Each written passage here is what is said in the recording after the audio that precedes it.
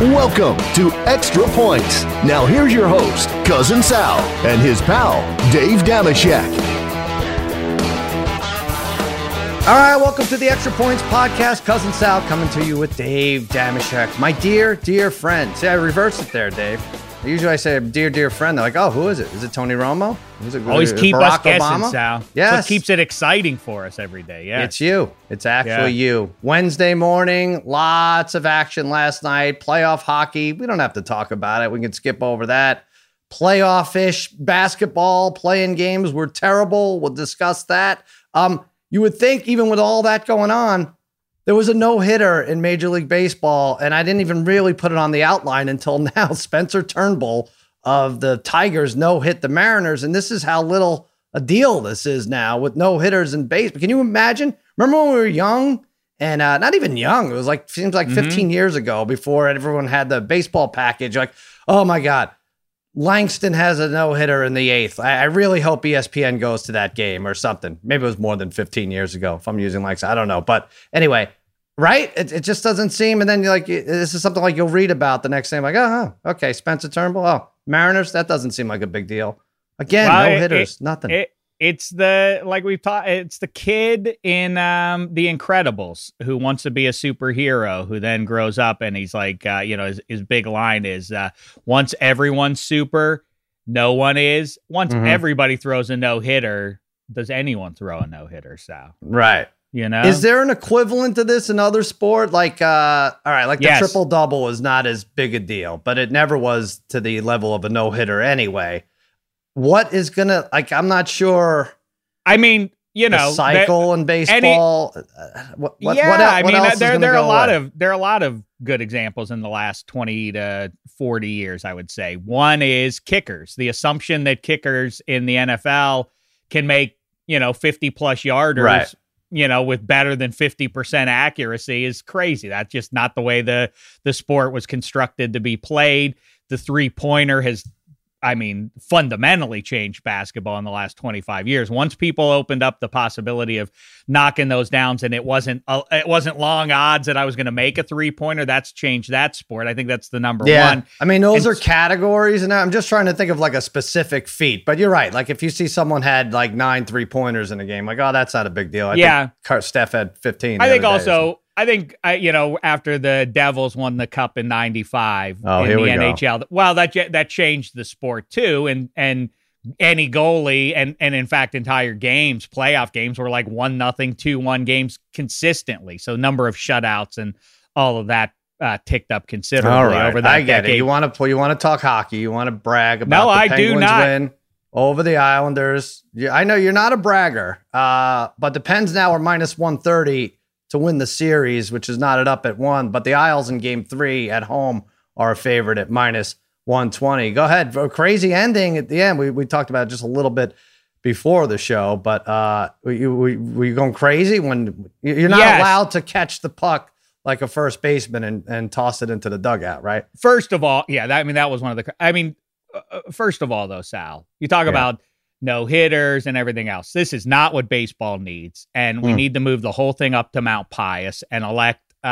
Tony La Russa officially, once and for all, the mayor of Mount Pius. Let him rule over. Everyone's all over him. What the hell is wrong? Why? Because this self-policing motivated by piety is not good for a sport. All this nonsense about what the stupid rules are and everything else. Screw baseball. You're so precious.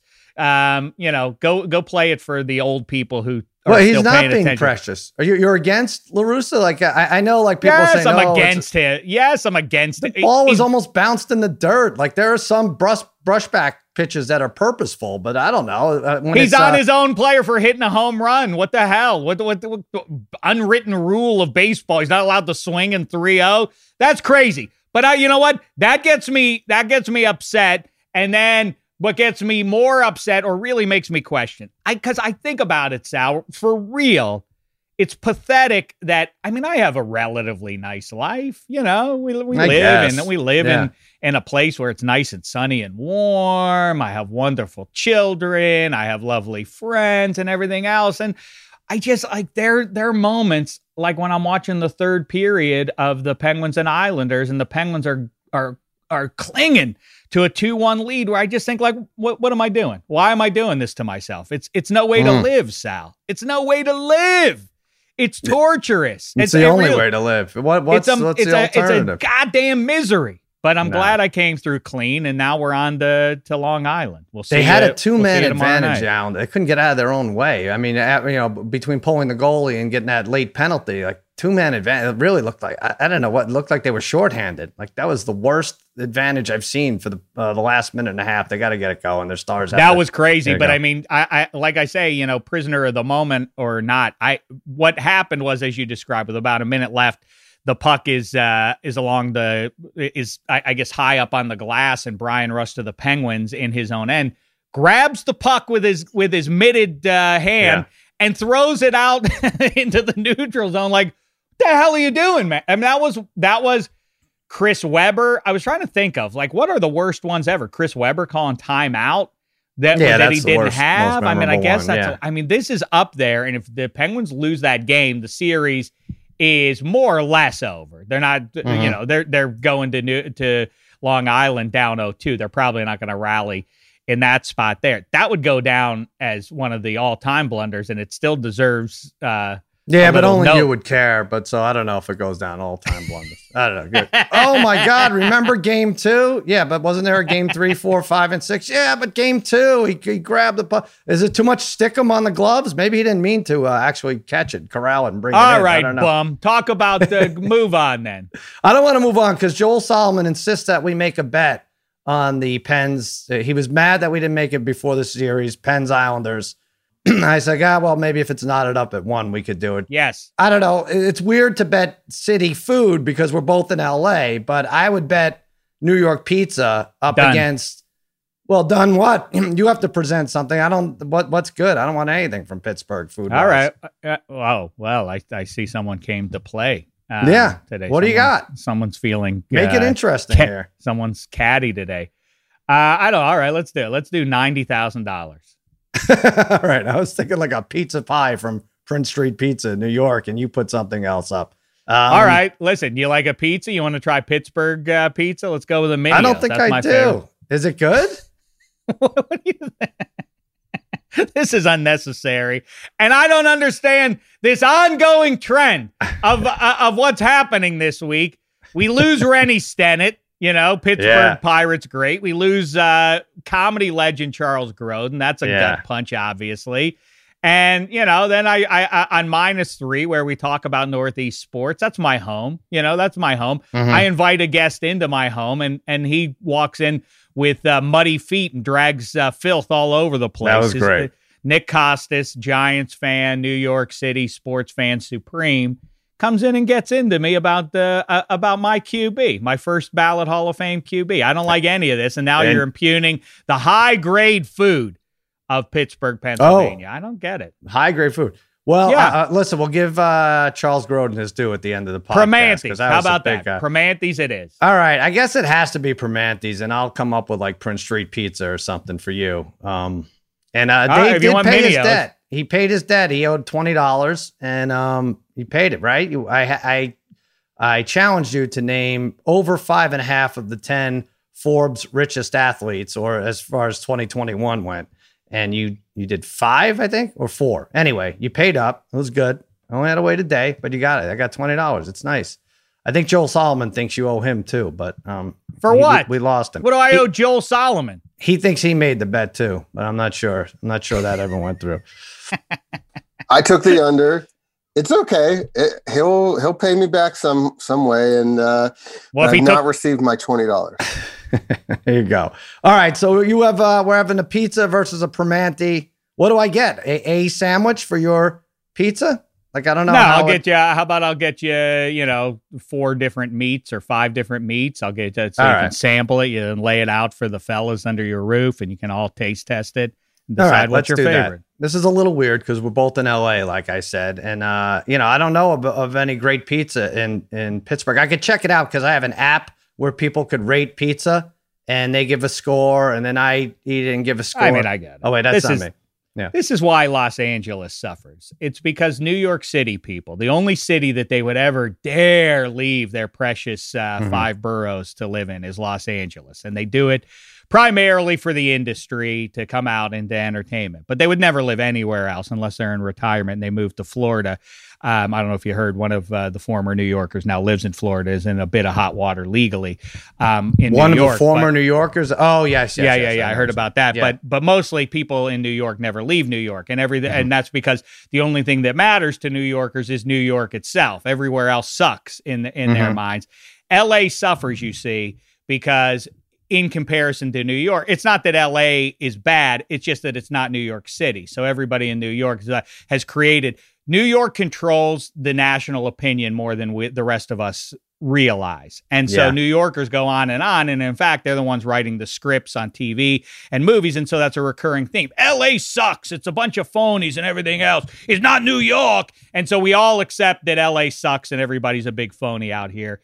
Right. But that's perpetuated by New York City. Right. And it's just you. Pizza.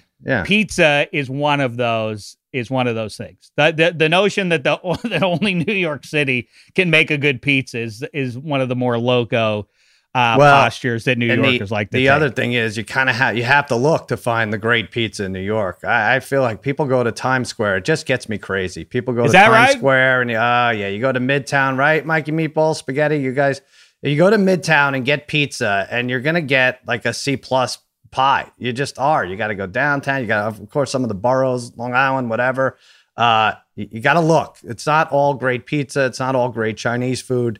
You could be disappointed. So yeah, do your research on pizza. But Spaghetti could do a whole Staten Island corner. He could just give you. It's like Staten Island's where the best pizza is. That's the best pizza in New York. Is that Spaghetti. It? Yeah. Spaghetti. Go ahead. Just throw one establishment at us for people to look at. Maybe this is where I'll send Dave pizza if the Islanders lose. But well, if you want to go to Queens, New Park's pretty good. Brooklyn, I'd say probably Simone Gardens. Staten Island, my favorite's Nona's, but the most popular one is Danino's, right next to the Ralph's Italian Ices. So those are probably the 3 that come to mind. I would say to go, and I agree with you, Joe. Do not go to Times Square for pizza. It's the worst. Well, and I see people in Times Square, and it's clearly tourists, and they have like the Yankee cap, and they're like they're wearing all the tourist garb, and I want to lay my body in front of the Sparrows in Times Square. It's like, no, don't do it. They're charging $6 a slice, and it's fucking awful. Just don't do it, please. Open up Yelp for 4 seconds. You'll find better. But yeah, that's. By the way, can I say one thing? LA has very good pizza options. Yeah. Again, you got to look, but yeah, there's about a 6 or 8, I would say, are great. I don't know. I mean, there are new good ones popping up all the time. All right, let's stop talking about pizza. All right. I will say this, hockey, before we get off hockey, 6 of the last 7 games have not gone to overtime between Monday and Tuesday. So I think there are 5 today. Bet 3 of them to go OT. You'll get it. You'll get like plus 290 odds on them, and at least 2, maybe 3 go to overtime. Well, kudos to you. Yes. You did call overtime in game 2 between the Caps and Bruins. You did. I said 60-minute win for the Bruins, and I was wrong. Obviously, it went to overtime. You did the old Andy Rooney 60-minute win, and it didn't win, right? No, I did. I don't want to pat myself on the back for a loser, but in the coldest of all cold snaps. I cannot get anything right, but I did say Taylor Hall and Marchand for goals. So that was good. But, styles make the matchup, and this Capitals Bruins series, they are both big, heavy teams, and they bang each other around real good. It's been an enjoyable series 2 games through. But the one you got to circle in my book is they're just for fun. The Avs are not that much better than the Blues or anyone else. I mean, the Avs are the favorite, it would seem. I like your Lightning pick from the other night. I agree with you about that. I think that series was over by the end of game 1. They took the Panthers' best punch. They survived it, and you could see game 2 coming. The Lightning now up 2-0 on their way back to Tampa. But the Blues are plus 280 to win the game. The money line Blues are 280. You got to do that just for fun. It's a lot. So sometimes there's just teams just get trucked, but for the most part, yeah, it's overtime, it's close games, it's 1-1, it's 2-1. Right. Maybe there's an empty netter. Let's talk about basketball. The East play-in game. So this is 7 versus 8, 9 versus 10. I think 7 versus 10, 8 versus 9 would be better. The Hornets, see, this is a case against this. This is a fun little thing, the play-in series, but the Hornets bounced by the Pacers, and it was never a game. In fact, we did our race to 10 thing. Parlay Kid says, let's take the Pacers minus 113. They were up 3-0. It was tied 3-3, and then they went on an 8-0 run. There was no drama. We won the race to 10. And then when we all went off and lost other bets, but that was a win. And the Hornets just got crushed. And then it's like, all right, this is why a 10th seed maybe shouldn't be in this. And then the Celtics beat up on the Wizards. That was unsatisfying too. I don't know. Maybe single elimination is the answer for this. I think it would be a lot more fun with single elimination.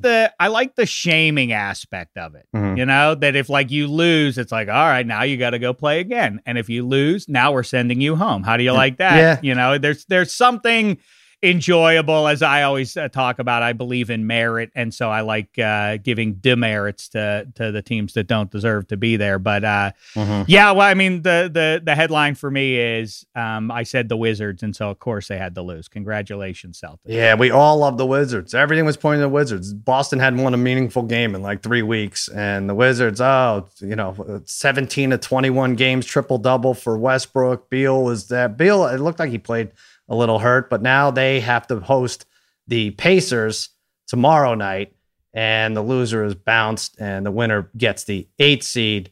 Celtics go on to play the Nets. Lots of history now. Kyrie against Boston. That'll be fun. Nets are -8. They're an 8-point favorite in game 1. Kyrie doesn't care about basketball as much as, I don't know that he ever cared. But anyway, that'll be a fun series. At least there's a rivalry in game 1, right? What's interesting to me about that is this is something that I kind of knew intuitively, but confirmed it with 2 New Yorkers. Is it kind of jumped out at me as I was talking with Eddie Spaghetti and Nick Costas on -3. No one in the tri-state area cares about the Nets. They're the team that's supposed to win the whole title. Everybody is, exponentially more excited by the 4 seed Knickerbockers than they are than the Nets. It's a weird dynamic going on there. The Nets needed, and it was a good bet that the Nets would become pot, right? Okay, so they trade for Harden. They get Harden. It's like, okay, they're going to be New York's team, right? All we need is we got to get this pandemic out of the way immediately. That didn't happen. And we need the Knicks to suck. Well, that always happens. We didn't get it. So there's no momentum, I don't think, on the Nets side or new fans to the Nets or anything like that. Yeah, the giant sun that is the Knickerbockers obscured the rise of the moon named Nets in Brooklyn there. But yeah, it's interesting, and I'll keep I keep saying it, but yeah, I'll ride with the Nets certainly over the Celtics here. And it's a funny bit of symmetry that what was that, 12 years ago now, the original Big Three, not LeBron's in Miami, but the original Big Three was up in Boston there. What was they 13, 14 years ago already. And that's right. LeBron then picks up on that and goes to Miami and does his thing. Then he leaves that to join Kyrie in Cleveland, wins a title, and now Kyrie against the original Big Three. Somehow there's a math to it, yeah. Come on, I didn't see all this. Spoiler, LeBron, as you mentioned, they host the Lakers host the Warriors. This is the 7-8 game, and the loser will play the winner of Memphis and what am I thinking? In San Antonio. So Memphis is a 4-point favorite, 224. Lakers 5.5 and 218.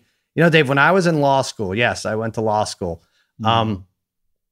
We had a property exam, and this was, you had one test, and whatever your grade was, that was your grade for the semester. So that was it. It was a property exam, and it was an open book exam, and there was 200 people in the class. And so everybody had their notes, they had their book. It didn't really matter that it was open book because there was just so much to know. And if you were lost, you were lost. I guess you could get some verbiage, you could get it down to what you wanted to say and not sound stupid with the open book. But all right, it was an advantage, but it wasn't really an advantage. So Professor Hunt in the beginning of the class comes, and right before the exam, he says, "No books." And he says, "Put your books away." And grown men and women are crying now. They're weeping. No books. This open book exam. Everyone needed their open book as a crutch. And I'm laughing because you know how it is with me. If anyone in the room is more upset about anything than me, then it's a win. Even if it's detrimental to me. It's a weird thing in my head. Anyway, I think Commissioner Silver, right before this Lakers-Warriors game, should say single elimination right before the tip. And that's it. That's it. Steph, you're out. LeBron, you're out. One of you is gone. What do you think? Well, I mean, it's a good idea. I say go the other way. Why don't we make all these tests like best of 7? Like, oh, you screwed it up that one.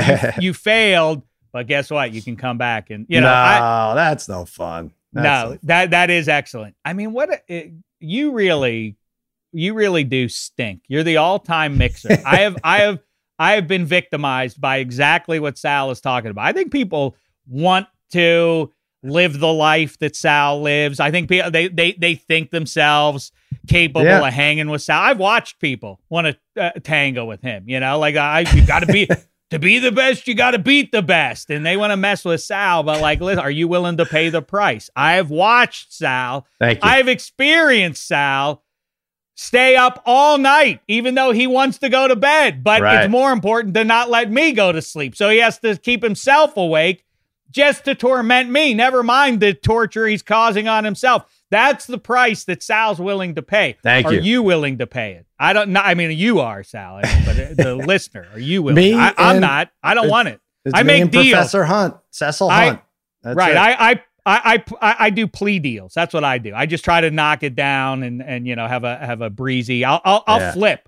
I'll flip on in a second. If you need me to roll over on Eddie Spaghetti or Babyface Joel or otherwise, I am in. I don't want the smoke from Sal. Okay, that's good. Sure. Good. We'll talk after the show then. I have plans for both those guys you mentioned. And so anyway, it's not going to be single elimination. Professor Hunt is probably not going to step in and decree that this is you lose, you go home for good. But LeBron versus Steph, let's say this, Dave. Your life depends on it. Just your ear, your left ear depends on it. You lose an ear. 1-on-1, you have to pick LeBron or Steph, game to 11. Yeah. Where you going? Well, I've always referred to with this, and in fact, I think we should replace NBA All-Star Weekend with just a big one-on-one tournament, or in fact, 2 one-on-one tournaments. Everybody 6'10" and under, and 6'9" and under, and 6'10" and up. That because you need 2 brackets. Because in the early 80s, one of the Little Scene events, I'm pretty sure that Jim there, a producer Jim, said that he wasn't even aware this existed. Once Dr. J and Kareem Abdul-Jabbar played on closed caption TV. Can you imagine pay-per-view if this went on? And I think everybody would pay for it right now if the 2 best in the sport did this. They played one-on-one against each other on pay-per-view. And Kareem smoked Dr. J. The length is impossible to defeat. It was like a child, like trying to get the ball. Right? It was ridiculous. He was trying to back him in. He was trying to back in Kareem, and there was nothing you could do. However, Steph has limitless range. So how far rightly can LeBron chase him out? I mean, like if Steph's hitting 34-footers, what's LeBron really going to be able to do? Right. I got to take LeBron. If LeBron gets the ball, though, Steph can't stop him. If it's make it, take it, if LeBron makes a basket, I don't see where Steph's getting the ball back. He can just back him in the rest of the game. Yeah, I'm going LeBron also. First of all, he's going to call is there a referee? And he'll take it to the hoop every time, and he'll either make it or he'll call a foul, right? Now, if the threes are worth 2s, if the game's to 11 by 1 and the threes are worth 2 points, then Curry has the advantage, right? He'll just run around, right? But how about that? You hit on something. Forget this 7, 8, 9, 10 thing. You want ratings? This is the game. I don't care about Caldwell Pope shooting a jumper in the third quarter. LeBron versus Steph, 1-on-1. That's which team advances right there. I love it. All on your shoulders. That would be lots of fun. Yeah. I'm typically philosophically against the way they settle the World Cup, that it all just boils down like, oh wait, we're 37 minutes away from penalty kicks. Let's just nobody do anything until that arrives. It creates the the worst product, in my opinion, to my untrained soccer eyes. But yes, it would be funny if all the sport just did that. Like forget overtime. Hey, Justin Tucker and Chris Boswell, settle this old school from the 50-yard line with kicks. It'd be the best. It'd be the best. LeBron already said that Steph's the MVP, right? Okay. All right. Take him on, MVP. And also he's courting him to come to LA for when Steph becomes a free agent. The storylines would be endless here. And if Curry pulled the upset, that would be fantastic too. It really is fun to think about. Football is great because of the one and done nature of it, but the sport, I can't imagine watching my hockey team, like it all is one game. That would make me sick. I wouldn't be able to watch it. But I mean, a baseball game, like if the playoffs were just you watch those one game playoffs, and I guess you get a pretty fair sense of when it's the 163rd game of the season. Isolate it to the players, the two best players. Let's see it, especially in this situation where they just really created the 7, 8, 9, 10 thing anyway. Why the hell not? Why couldn't we do it? Hey, PGA Championship. This is fun. Golf fans. FanDuel is letting new users place their first bet on the PGA Championship risk-free up to $1,000. Yes. Very exciting. I'm betting Koepka to not make the cut, Dave. That's crazy. He's a majors machine, right? But you can get him for like plus 162, I think, on FanDuel to not make the cut. Since that knee injury, he hasn't been the same. Yeah, I was going to say, he's banged up still, right? He's not 100%. Yeah, he hasn't seen the weekend in like 12 weeks. I mean, he's survived in his life. He's seen the weekend, but he hasn't played golf competitively on the weekend. Although maybe it's competitive. I don't know what he's doing on the weekend. As long as we're fixing sports, let me fix the PGA Championship. This is an obvious one. Go ahead. Match play is the way to do it. PGA Championship has no vibe whatsoever. It is just plainly this throwaway tournament that they call a major. They should jazz it up, make it distinctive, and give it a little match play. Then everybody will pay attention. It would be different, at least, right? All right, I think so. You mind if I get back to the ad read? Wait, hold on. Yeah, okay. I mean, we don't have to fix every sport. No, I'm done. Just place your first bet using promo code Extra Points, and FanDuel will refund you up to $1,000 back in site credit if you don't win. Yes, bet golf on America's #1 sportsbook. Always great promos, easy to use, it's safe and secure, and fast payouts. You get paid in as little as 24 hours. But most of all, love that you can bet anything on golf. Like I said, make or miss the cut. I like Spieth to win it. But I don't know. That might be too obvious. It's crazy. It's the top 100. So there's so many different ways to go about it. Outright winner, miss the cut, head-to-head matchups, tons of other tournament props. Download the FanDuel Sportsbook app today and sign up using promo code Extra Points so they know we sent you. Again, that's promo code Extra Points. Dave, we don't have golf picks, or at least I don't. I'm going to give a basketball pick that's very special to FanDuel because it's part of the same game parlay. Excellent. I'm going LeBron, 20 or more points, the Lakers to score over 112.5, and the Lakers minus 9.5. That gets you plus 260. 2 meetings against the Golden State Warriors. They won by 57 points. LeBron had a triple-double last time they met, and the Lakers shot 63%. I think it's a high-scoring game. I think it stinks. I think the Lakers are going to blow them out, and you get plus 260 for that. LeBron, 20 or more, Lakers over 112.5. And the Lakers minus 9.5. Dave, you have a less obvious one in hockey on the ice. What do you like? Yeah. By the way, I agree with you on that one. So I don't mean to put the stink on them. I'm going to go with, like I say, I'm going to roll the dice. It's an exciting time on the sports calendar with these playoffs, and the Avs, while the favorite to at least survive their division, if not win the whole thing. I mean, come on. Who do we think this team is all of a sudden? The Blues won the Stanley Cup just a couple of years ago. Right. They're game bunches they showed in game 1. Give me the road team in Denver, Colorado, who, by the way, wear ugly uniforms. I don't care. It's a distraction to me. Give me the Blues plus 280 on the money line. I agree. I'll imagine how tough are the Avalanche going to be once they get Aaron Rodgers. My God. I mean, if they're just that's rolling through, it's a different thing. Maybe. I don't know. Too many sports going on, Dave. Speaking of football, though, Mike Davis, did you see this? This is fun. Yes. This is how we want to keep football alive. Like we have free agency, we had the draft, We had the schedule release. Like, okay, there's a little bit of a lull here. Now let's focus on Mike Davis's legs. Hill producer Jim Cunningham, pull that up. There's a picture of him in training camp, I guess. I don't know what's going on. And his legs are ridiculous. I mean, I don't even know to call them tree trunks isn't fair, right, Dave? No, it's really something. When we were growing up, the guy who everybody referenced was your pal Robert Newhouse. They always talk it was for the youngsters out there. It was the equivalent. There you see him. It was the equivalent of Tom Brady's a 6th-round draft pick and Ryan Fitzpatrick went to Harvard level mentions of this. It was always like Robert Newhouse. Do you know that his thighs measure out? Like, I don't know. Why do we have to keep talking about this guy's thighs? Then it became Earl Campbell and so on. And here we are now at Mike Davis. And it's just it looks like an optical illusion or like the camera blew them up or I don't know what. Yeah. Well, here's what's weird. First of all, that we're talking about it, and this is what we're reduced to as men in 2021. Like, we can't talk about Amal Clooney's legs because that'll seem creepy. But as 50-plus-year-old men, we have to marvel about this 4th-string fantasy running back's legs. But my God. And if you're Mike Davis, so you're like, yeah, I've been like this for years. Why is everyone just noticing? Did he commission someone to take the picture and say, hey, my average draft position in fantasy snake is 106. I'd like to drop that to the high 80s. Take a picture of these crazy legs.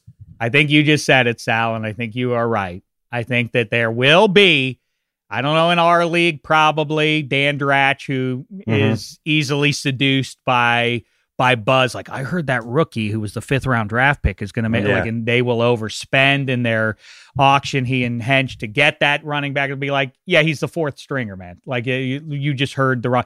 There will be somebody in every fantasy league that overdrafts Mike Davis because of that picture. Because of the big legs. Yes. People will think like, well, look, he must be good.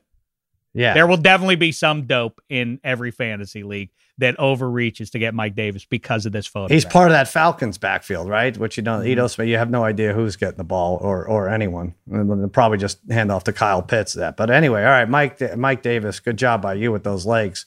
I do wonder what his take is. Like, yeah, what took so long to see this? Like, Metcalf gets all the praise because he has his shirt off. What do I have to do? But I'm looking at him. Because he's like Metcalf. I'm Mike Day Thigh. I see. Yeah. I don't know what's going on. I mean, it looks like once in a while you get like a UPS driver, will be like, oh my God, what the hell is that? I don't know. It's I'm mesmerized by this picture of Mike Davis and his cartoonish legs.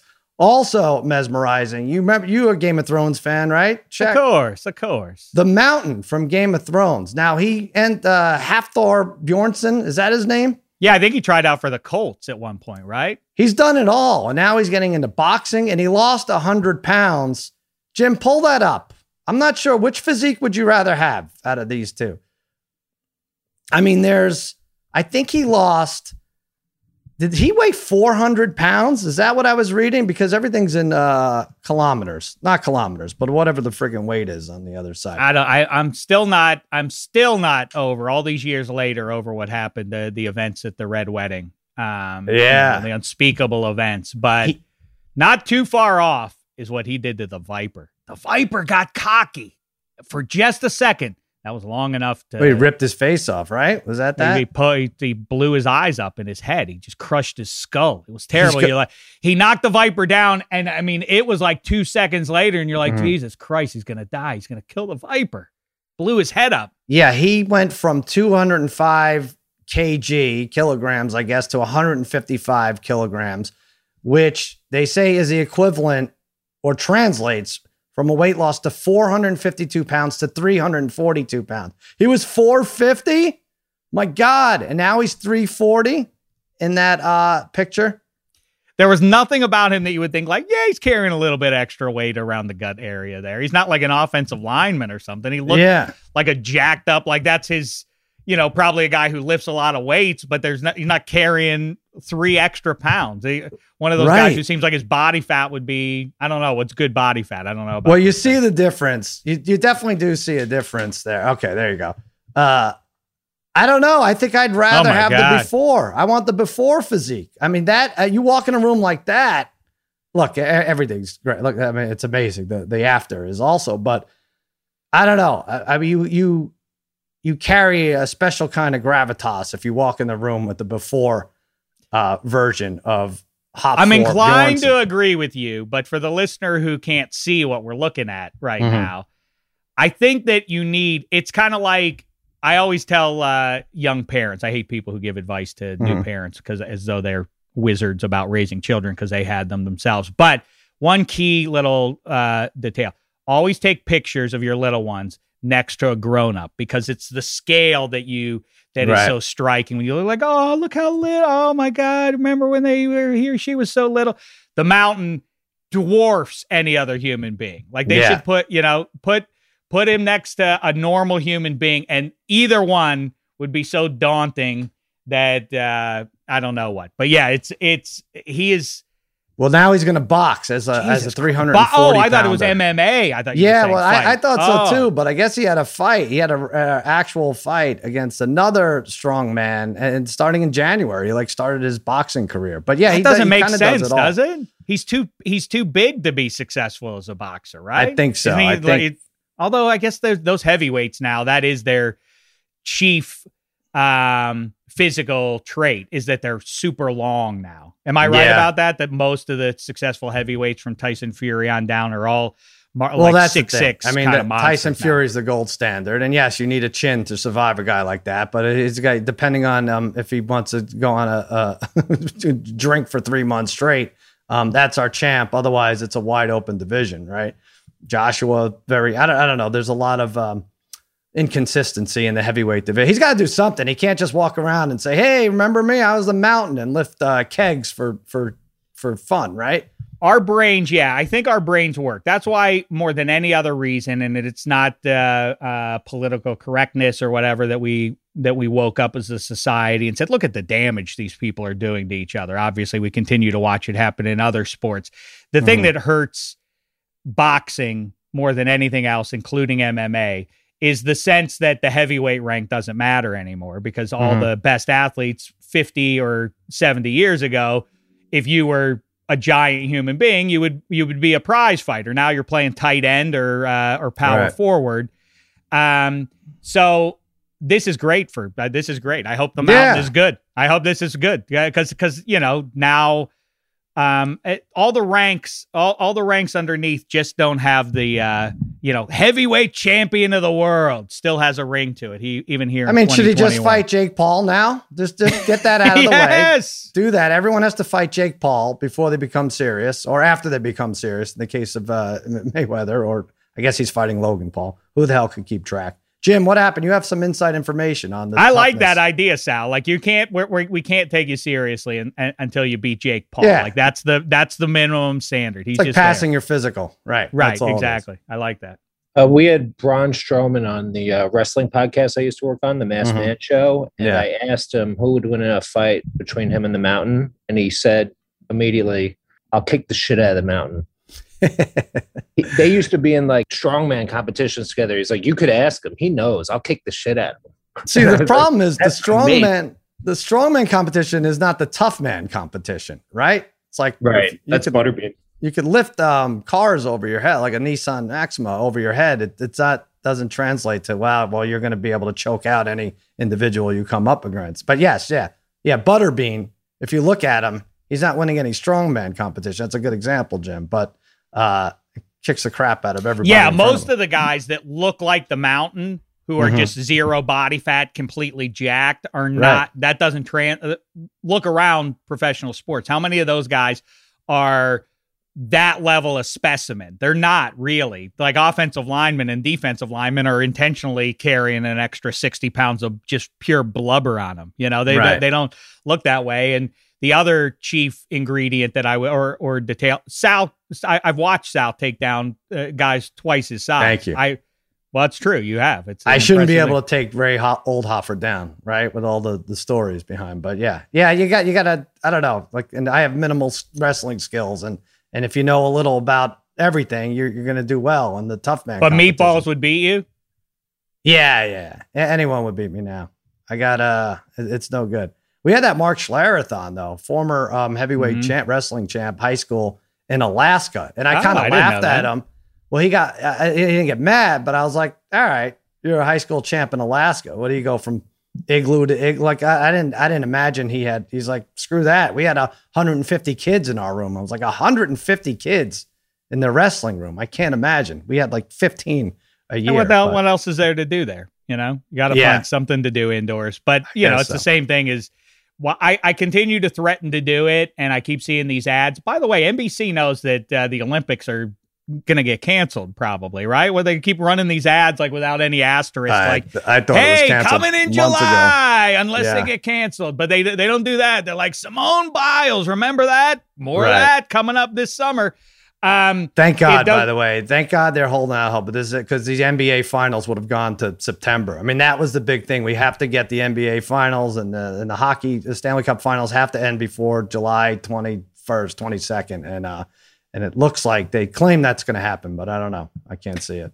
I have 2+ years then to actually come through on my threat to everybody. I'm tired of this jive of people being like, I'm an Olympic athlete, I'm on the U.S. luge team, or I'm on the U.S. bobsled team. Like, guess what? You know how I get on it? I announce I'm willing to do it. How many people can there? It's the same thing as being an Alaskan wrestler. There have to be like 2 people willing to do it. So all you have to do is volunteer. Guess what? You're on the U.S. bobsled team. You can be you can be the second or third guy. Why is bobsled one of the most right there in plain sight for all of us? Every 4 years, we watch this bobsled thing, and we watch the 2-man bobsled. The one guy steers it, and then the other guy pushes it. Who came up with? I mean, it really is probably someone like you or me, one of our forefathers, Sal, who's like, I went in on this. I don't want to actually have to do any hard work to contribute, but I do want the glory of a medal. So like they have the 2-man. That's it. You 2 guys sit in, both have a job. Yeah. Why the 4-man bobsled? What the hell do the 2 in the middle do? They're just along for the ride. You and me may as well go out for it. In fact, forget the luge. You and me are going out for the 2024 U.S. men's bobsled team. You and me are 2 and 3. We'll sit in between 2 good guys, and we'll come home. Maybe with any luck, we'll have a medal around our neck when we return from wherever they're holding these things. I don't know. I get too claustrophobic. I couldn't sit like in a car. I'm not sitting behind you. Believe me. Trust me. There's no way. The only rule is I'm in front of you. Well, in front's not great either. I don't know what you're hoping for. The guy who's pushing from behind, just hold your gas. Please hold your gas until his job is complete of pushing the thing to gas top our speed. way to the finish line. Then you hit the gas, and that's the secret ingredient that takes us to victory. That's perfect. Oh man, Charles Grodin, 86 years old. I thought about him like, oh my God, 86, and then I considered like, well, that would make him about our age in Midnight Run, and that makes sense. But 80, so basically that's bad news for us. Yes. But anyway, Charles Grodin, Heaven Can Wait, great. Saw it. Midnight Run, one of my favorites. Top 10, I think, for me, favorites. And he was terrific. He was a Duke, right? John the Duke Mardukas, and De Niro was Jack Walsh. Great duo. What'd you think of Pittsburgh native, huh? Pittsburgh native. I mean, I think because of in the early days of HBO, or at least in the early days of HBO in our house, seems like old times. It was like HBO at a certain time only had, it seemed like, about 4 movies at any given month, and they would just run them on a loop. Right. And so my sister Debbie and I have seen, we've seen Empire Strikes Back in the hundreds and Flash Gordon in the hundreds, but also Seems Like Old Times is way up there too. I've seen Charles Grodin and Goldie Hawn and Chevy Chase. It's a delightful early 80s picture if you've never seen it, but still doesn't come close to being even as good as you say. Probably a top 20 movie. If you like, what is great about Hollywood movie? I think that I think Midnight Run is kind of that timeless classic. I really do feel like it's hard to, if you enjoy things, if you like stuff, it would be hard to say like, yeah, Midnight Run is pedestrian. It's just a nice, fun picture. And well, then, you have to do like the dynamic, right? The 2-man dynamic, or 2-woman, or man, woman, whatever it is in comedy. And I like John Candy and Steve Martin and Planes, Trains, and Automobiles. This, I feel like, is a notch above the relationship between De Niro and Grodin in Midnight Run. There are a few of them, And right, Odd Couple, buddy pictures, or right. I mean, obviously that's a big one, but yeah, it's about as well done as you'll ever see it done this side of Newman and Redford. But go watch Midnight Run. It does hold up. I showed it to my 15-year-old a few months ago. It holds up. It's a lot of these older movies are slow, and it's like, but watch this. Like, all right, Dad, really? I waited 25 minutes for that exchange in the diner. Like, this goes. It does have a very funny, but also timeless. It's it's paradoxically dated and yet also timeless at the same time is the score of that movie. Right. There's something about the scoring of that's oddball to your 21st century ears, and yet it works for that picture. But the other one that so many people have not seen for some, I guess it's just an old movie at this point, is Heaven Can Wait. Go watch that. If you're a sports fan, you'll love it. And then that brings me full circle back. It reminds me to this being a bad week from the way society at large regards the city of Pittsburgh. They take Grodin away from us. Mm-hmm. And in Heaven Can Wait, Charles Grodin has to watch on the TV. Part of the plot line of that is Charles Grodin is in the mansion with because he's making time with Diane Cannon in that picture, and they're watching on the TV the Pittsburgh Steelers lose in overtime to the Los Angeles Rams. Is that right? This is Hollywood's ongoing. I don't know why Hollywood wants to come down on the city that saved our society in the mid 20th century against the Nazi scourge. Sucks. That's why. No, and let me tell you something. I don't like that in Heaven Can Wait they make the Steelers lose in overtime to the Rams. I don't like that. I don't like it that in sudden death they attack the Civic Arena while a Stanley Cup final is going on. I don't like in Super Bowl 10 in Black Sunday it gets attacked. It's marred by the Goodyear blimp flying in with terrorists being carried underneath it. And I don't like in The Natural that Roy Hobbs hits the home run to send the New York Knights to the World Series while shards of glass dangerously fall on the Pittsburgh Pirates outfielders. I don't like any of it. When I thought about this morning, I'm like, all right, we'll talk about Charles Grodin. We'll give him his due. We'll pay tribute. I mean, it's the one topic that Dave won't steer back to the fucking 1960s Pittsburgh sports. And boy, do I feel like an idiot. You were wrong. How did I not? Now you've learned your lesson. Joel, we have to think further into this thing. I mean, it was right in front of us. There's always a way. It's like 6 degrees of Kevin Bacon. I was just going to say way more. 6 degrees of goddamn Bill Mazeroski. 6 degrees of chipped ham in that. Yeah. Well, sorry. Rest in peace, Charles Grodin. Thanks for your contributions. They would have been greater and acknowledged in a different way had you considered what was in the background playing on the television in some of your movies. He's an all-time. The thing you really should do. I mean, you should definitely go watch the classic pictures that we just talked about, but also dig up on YouTube. Watch him on Johnny Carson and David Letterman. He is in the top 5 late night show guests, if that is a category. I think so here too. It is. You know, I threw that out to my cousin Jimmy, and he didn't call me an idiot. I said top 10, so that means I may have hit on something there. But I'd love really to hear is great his because he made the host uncomfortable, whether it was Carson or Letterman. That's all I'm there for. He's great. And it's funny, like 3 weeks ago, I watched him on Carson. He was terrific. I was pulled up. And then I watched like 10 clips yesterday of him on Letterman and Carson. I'd love to hear Jimmy Kimmel's, because obviously he loved late night TV before he started doing it himself. Yeah.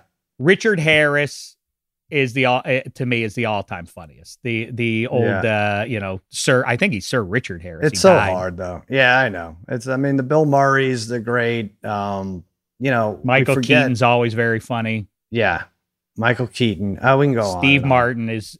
But Martin Steve Martin Short you would expect to be fun. Too. Martin Short is like the great. classic late night guest. He really is great. Yeah. All right. Well, we could put together a list for that. Hit us up at, what is it? What's the email address anymore? theextrapointsgang@gmail.com. Give us your list of comedy greats as it pertains to late night talk show appearances. We like Grodin right in there, the top 10. What else you got, Dave? Definitely in the top 10. -3. We'll do one for you tomorrow with to take the pulse of the Boston sports fan and the East in front of the East playoffs really getting going there. We'll see how Hench feels about all that. I do say, like we talked about earlier, go back and listen to Nick Costas on the earlier week this week's episode of -3 gangbuster stuff on New York City. And we kind of go into some futures with the NFL, but also we discuss, we keep it to the Northeast, but I'd be interested, Sal, to open this up to the Extra Points audience. The next 5 years, because beyond that is ridiculous. And even 5 years in the future at this point is a little bit too deep into the future. But what sports town is going to win the most titles? All right. In the next 5 years? I mean, I need to think about this a little. It's very hard if you think about it. The Extra Points Gang at gmail.com. We also have a hotline if you want to leave your response to that. Ooh, even better. Yeah, 818-208-1681. You know it's real, Dave, because I didn't say 555, like they do in movies. 818-208-1681. Leave your feedback or email at us at theextrapointsgang@gmail.com. We got Against All Odds coming up tomorrow. We're going to go over, I guess there'll be 6 NBA series odds out by then, maybe 7. You're letting Barry the Liar back on? Well, how about that? He lied. He said, Barry, it's Harry, believe it or not.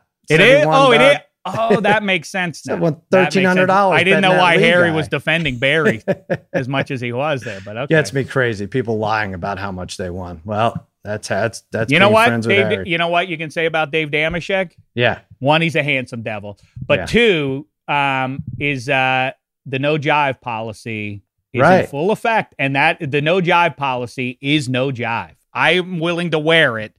I will wear it. I have not said a single thing correct, and you should bet against me at every Well, what's the point of lying about how much you won? First of all, people ask me for a loan. I don't want that. I'll lie the other way, right? It's like, did you pay your taxes? Yeah, no. The savvy country club golfer. You don't. It's not that. That's right. The youngsters are trying to get their handicap as low as possible. Mm-hmm. The savvy golfer is trying to get it jacked up. Right. Did I forget to enter my 79 that I shot there? My handicap stays a little higher than it should be. It's all part of the hustle. All right, Joel, Jim, give us our extra points. What was the best point, worst point? Joel, you're the positive guy of the two, right? I'm not on Dave's on board with his idea of we should make a dream team of U.S. soccer. But bobsled, I think he's absolutely onto something. We should send our best athletes. In fact, I think Dave and the Degenerate Trifecta would make a great 4-man bobsled team. No, Harry we need 2 actual good people, but the 2 in the middle are irrelevant. No, Harry has told us he is a fantastic athlete, no matter what the sport then this is. Isn't it no, Harry is the bobsled. Yes. You've got the original Splash Brothers, the Sicoli brothers being the pushmen, Dave Steers, Sal the coach, and I'll see you at the Olympics, boys. I like it. Harry's the blobsled. I like that. Let's do that. Herschel Walker did Not this, nice right? at all. Yeah. Herschel Walker he did. Yeah. Right. And was he good? Were we good? I can't even remember. I mean, he didn't embarrass himself. You should not. Your sport is a silly sport. Poker is the best example of that. Like, if Gabe Kaplan can go and be at the final table, then how seriously am I supposed to take your sport? Right. If Herschel Walker can decide on a Tuesday, hey, guess what? I'm an Olympic bobsledder now, then Dave Damashek's going to follow suit. I know, but if you fall out, you die. Right? I mean, curling is one thing, and there's, all the punchlines are exhausted from curling because you're sweeping. I think you fall out, you're going to top speeds. Flying out of that thing. You do hear about it, I think. All right. What was the 92 Olympics? What was that? What happened, Joel? Oh, he placed 7th. The team placed 7th. It was a 4-man. That's right.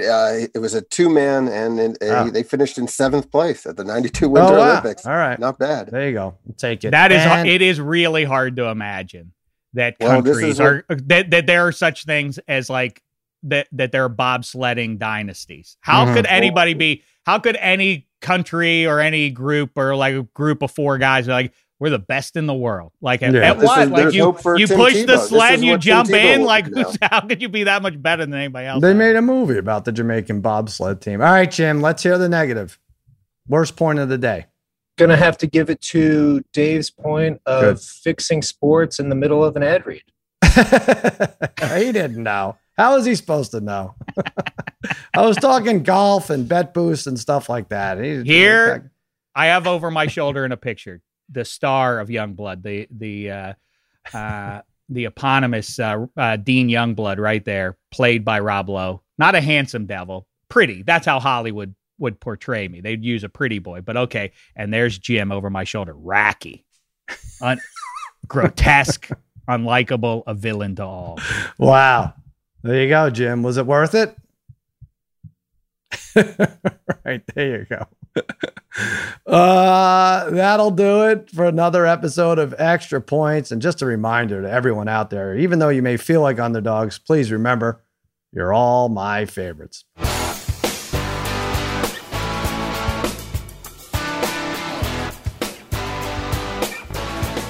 What am I doing? Why am I doing this to myself? It's no way to live, Sal. It's no way to live.